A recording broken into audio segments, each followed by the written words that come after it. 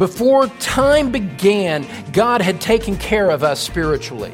He had determined, He had purposed, He had ordained that we would one day receive salvation in Christ in such a manner that His purpose would certainly come to pass in our lives.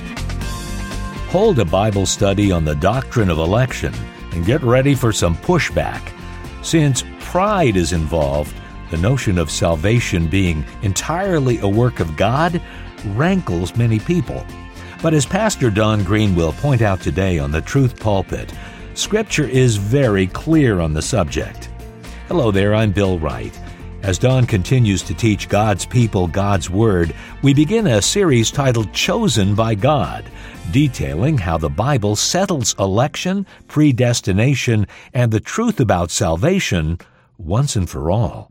Well, Don, this issue is especially tough for new Christians to embrace, isn't it? Well, Bill, sometimes it can be, but my friend, as you listen to our series here this week, I think that you'll find when God's Word is opened carefully, that your heart will respond to the truth of Scripture. Keep this question in mind about the doctrine of election. What does the Bible say? And when you ask that question, then everything else kind of falls into place on matters of free will, evangelism, and repentance. Don't dismiss truth based on straw man arguments you may have heard in the past. We'll face the hard issues head on today on the Truth Pulpit. Thanks, Don. And friend, let's join our teacher now in the Truth Pulpit. Look at Ephesians chapter 1, verses 3 through 6. Ephesians chapter 1, verses 3 through 6. Blessed be the God and Father of our Lord Jesus Christ, who has blessed us with every spiritual blessing in the heavenly places in Christ, just as He chose us in Him before the foundation of the world, that we would be holy and blameless before Him. In love, He predestined us to adoption as sons through Jesus Christ to Himself, according to the kind intention of His will, to the praise of the glory of His grace, which He freely bestowed on us in the Beloved. Now, we as Christians are the recipients of God's salvation. Whatever else we say about anyone else in the world, we find ourselves positioned having received the greatest, most incalculable blessing from God imaginable. God, through His Holy Spirit, has given to us every possible spiritual blessing that exists in the universe. And He did it because it pleased Him to do so. In Christ, in the indwelling Holy Spirit, we have all that God has to give to His people. He has withheld nothing from us. He has blessed us with salvation. He has adopted us, though we were unworthy, into His family. It's because He is kind. It is because He is gracious. It is because it is what He wanted to do. And so, as we approach this subject with very broad principles in mind, that God is the owner of the realm of salvation and He can give it to whom He wishes, when we remember that we have sinned and forfeited all claim on Him, and then we realize, as Scripture reveals, here we are in the realm of Christ, having been saved and forgiven of all of our sins, we realize that a gracious God has bestowed on us blessings incalculable, far beyond anything that we could think or ask, and in fact is the diametric opposite of what we deserved. We have received great blessing when actually we deserved great judgment. And that is why the Apostle Paul, as he opens this letter to the Ephesians, is praising God. Look at verse 3. Blessed be the God and Father of our Lord Jesus Christ. He's blessed us every spiritual blessing in the heavenly places in Christ.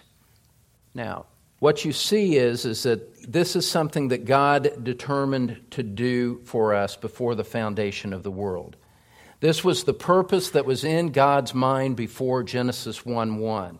He purposed us and He purposed Christ together in a way that would result in our ultimate blessing and would result in the glory of Christ being displayed. God, from eternity past, carried out a purpose to bless us as His people. No wonder we praise Him.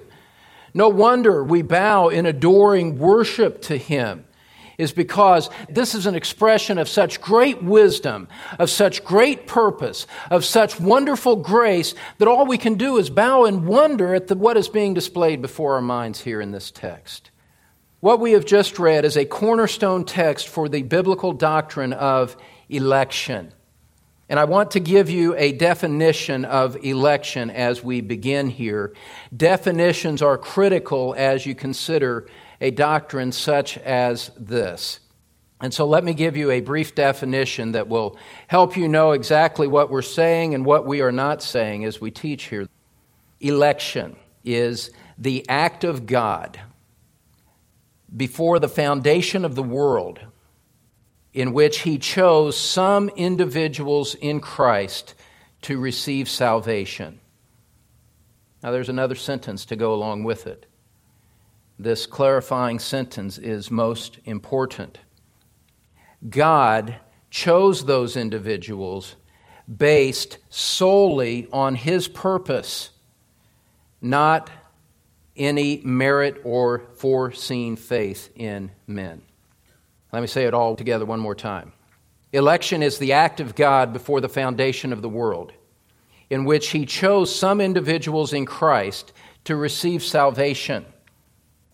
God chose those individuals based solely on His purpose, not any merit or foreseen faith in men.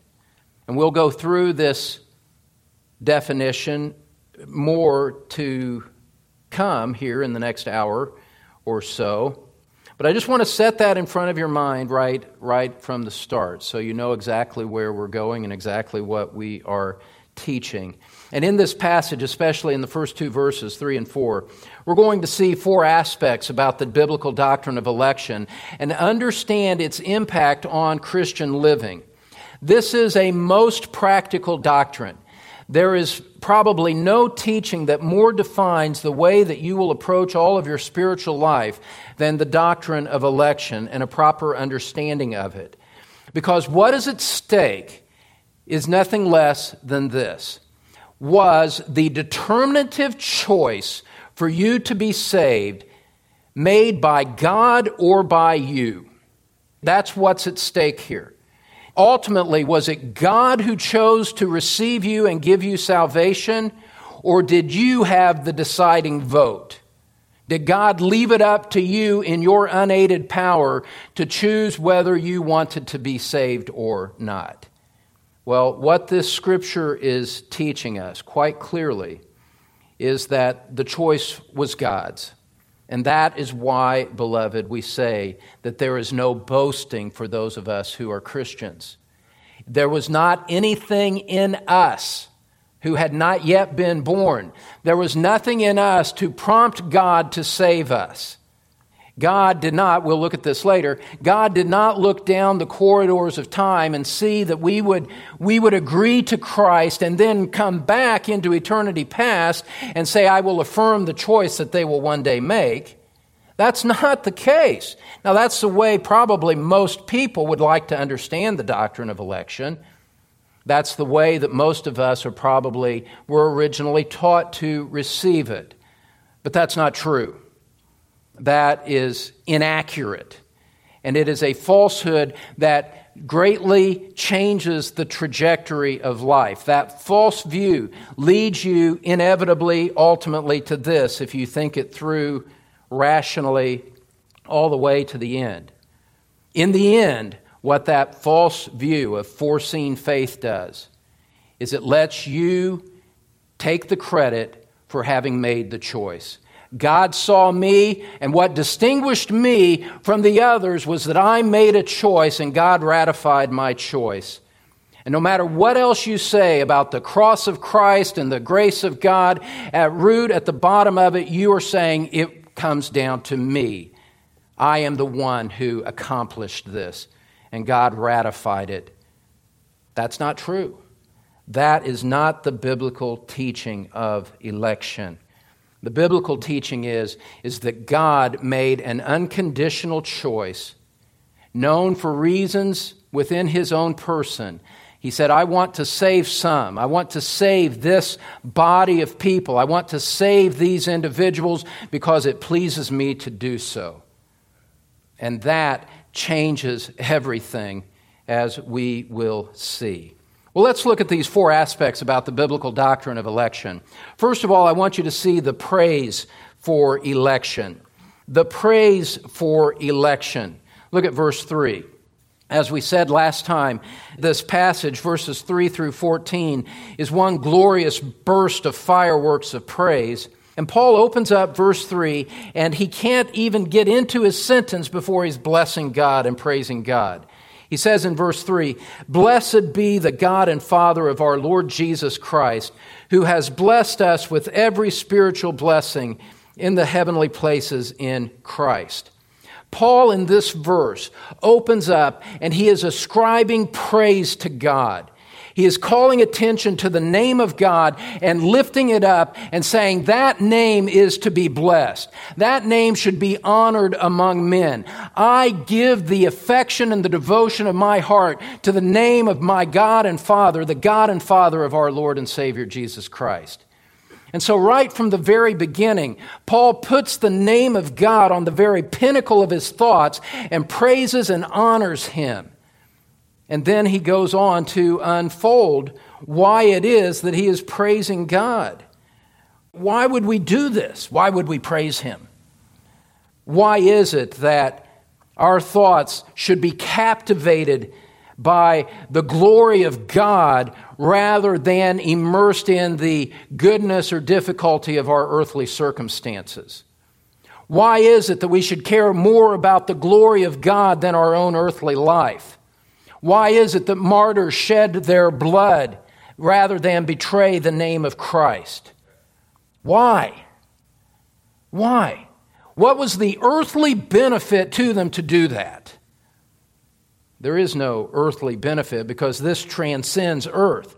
This is about the God who has given us every spiritual blessing in the heavenly places in Christ. Look at verse 3 with me again.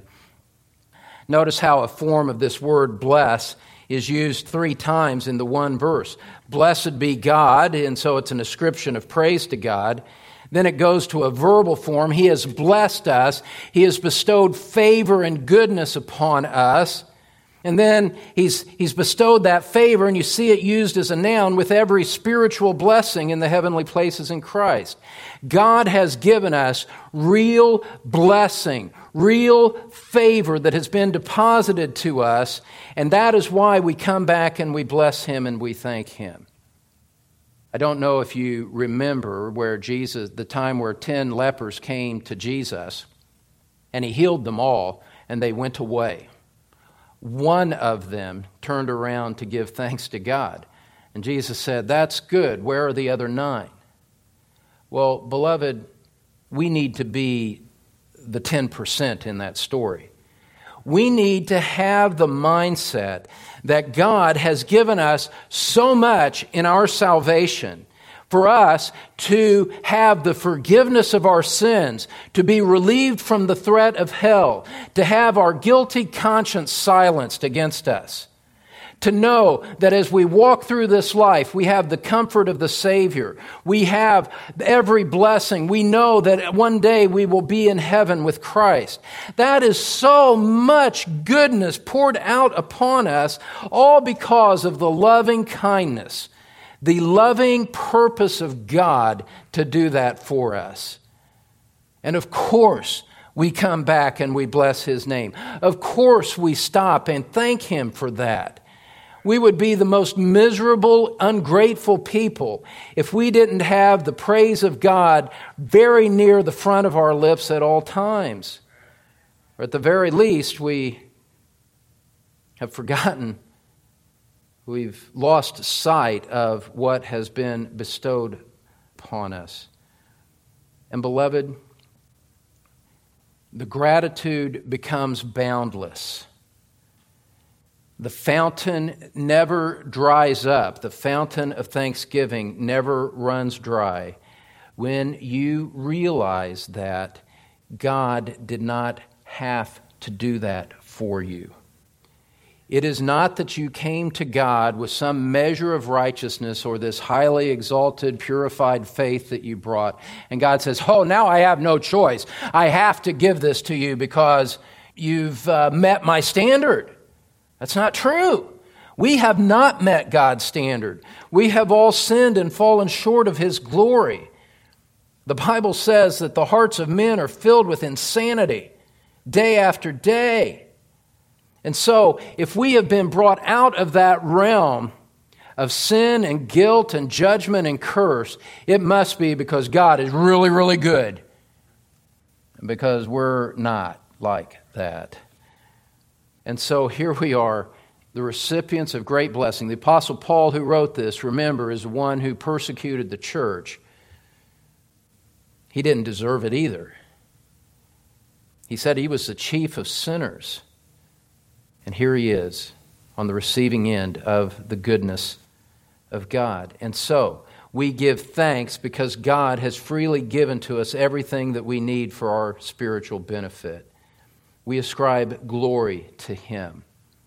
And right at the heart of this spiritual blessing, as Paul unfolds, as Paul opens up the envelope and starts bringing out the blessings for us to see and to consider, right at the start, we see in verse 4, he goes all the way back to eternity past, and he says exactly what it was that God did for us. Now, you know what's coming, so let me just say this by way of introduction. This is all before we had any knowledge of it.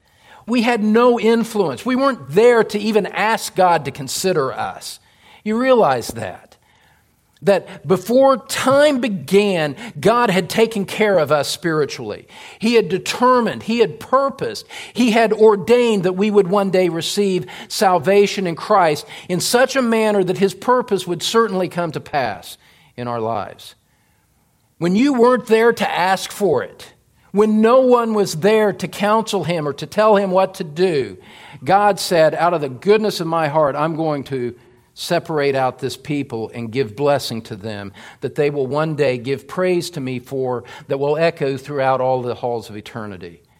And they will experience the realm of blessing, and they will see that I have been good. That will bring joy to their hearts, and they will worship me, and they will be the partner for eternity for my Son, recognizing His glory and honoring and worshiping Him. And God did all of that, determined, purposed all of that before the foundation of the world. Beloved, stop and think about something really basic here. We could never have guessed at that kind of truth. We know this only because God has revealed it to us in the Scriptures. You would never guess at this. What men get when they guess at religion is a religion of self-righteousness, of works and things that they can do in order to make themselves acceptable to God. You don't guess at this. The pride of man doesn't allow him to say, okay, I'm going to make up something where I don't get any credit for it. No one lives their life that way, especially apart from Christ. We're too tied up in our own thoughts about ourselves to come up with something like this.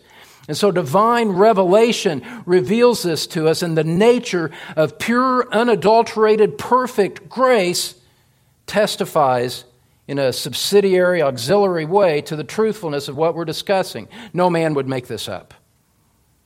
Certainly no man who persecuted the church like the Apostle Paul did.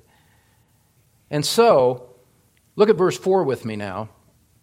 As we're seeing the praise for election, Paul is praising God and he hasn't broken his thought. Blessed be God, verse 4, just as in accordance with the fact that He chose us in Him, that is in Christ, before the foundation of the world. Now, more men than not hate this truth. I realize that.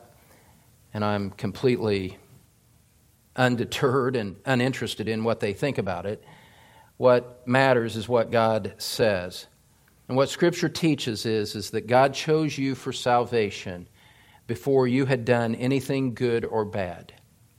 What Scripture teaches is that prior to creation, God had settled His purpose to bless you. That is what is in front of us here in verse 4. Look at it with me again. I want you to see the text and let it sink deep into your heart. He chose us in Him before the foundation of the world. This is the teaching of Scripture. And so, if I can suggest an immediate reaction in your heart to what we're seeing here right now, it would be something along the lines of this, especially the way we opened and framed the message. There should be going in your mind something that says along this line, but God, salvation is your gift. Why are you good to me? Why would you bless me this way? That is the question, the answer to which we must think very carefully about. Say, Lord, it can't be me. I've sinned and fallen short of your glory. So why would you do that? It must be something good about you. God chose you, get this, God chose you for salvation, not because you are good, but because He is good. And that's why we praise Him and not ourselves as we consider this. Now, we've looked at the praise of election. I want to bring you to a second point here, the proof of election. The proof of election. Unconditional election, by which we mean that God chose those who would be saved apart from any merit in those persons. Unconditional election is woven into the fabric of God's Word. And let's look beyond Ephesians 1 to verify that. You need to see multiple scriptures so that you can know, if you're not persuaded of this, that I'm not making this up. That this is not something that was invented by our church. It wasn't invented by the drafters of the 1689 Confession. It wasn't made up by John Calvin. It wasn't made up by Augustine. The doctrine of unconditional election comes from the pages of Scripture. That is the authority for this, and you can learn about unconditional election even if you do not know any of the names of those theologians. Turn back to the Gospel of John chapter 15. Gospel of John chapter 15, verse 16. John 15, verse 16. Jesus, speaking to His disciples in the upper room, said, "You did not choose me, but I chose you." I don't know how to make it any more clear than in the words of Christ Himself. This is true of the disciples who were gathered around in the upper room. It is true of everyone who comes to Christ. You did not choose Christ, but He chose you. It was His sovereign pleasure to bring you into His family. It was not your sovereign pleasure to bring Him into yours. Scripture says that we love because He what? He first loved us. The initiating cause, the originating source was found in God. Turn over to the book of Acts chapter 13, verse 48. Acts 13, verse 48. The gospel is now being brought to the Gentiles by the Apostle Paul. And in verse 47, "For so the Lord has commanded us, I have placed you," and notice this, God did the placing. God placed Paul as a light for the Gentiles that you may bring salvation to the end of the earth. And then verse 48, "When the Gentiles heard this, they began rejoicing and glorifying the word of the Lord." And watch this, "As many as had been appointed to eternal life believed." They believed, but they had previously been appointed to eternal life. And they did not appoint themselves to that because no man of temporary flesh could appoint to himself eternal life. God appointed them to eternal life. And in the realm of time, they heard the gospel, the Spirit worked in their hearts, and they believed. They were appointed to eternal life. That explains why they believed. That's Don Green, founding pastor of Truth Community Church in Cincinnati, Ohio, with part 1 of a message titled Chosen, the first of several messages on the doctrine of election. It can be challenging material to tackle, so thanks for staying with us as we move forward here on the Truth Pulpit. Well, Don, while this radio broadcast is a valuable tool to help increase biblical understanding, we have other great tools available too, don't we? That's right, Bill, we do. Friend, we want to do everything we can to help you receive God's Word into your life. And so there's a lot of resources available for you to take advantage of on our website. We broadcast our church services Sunday and Tuesday over our live stream. All of my weekly sermons are available for easy access via our podcast. And there are also free study guides for some messages to help you or your church group study God's Word on your own. You can find all of those things when you go to the place that Bill's going to point you to right now. Just visit thetruthpulpit.com and follow the links. Again, that's thetruthpulpit.com. I'm Bill Wright, and we'll see you next time as Don Green continues teaching God's people God's Word from the Truth Pulpit.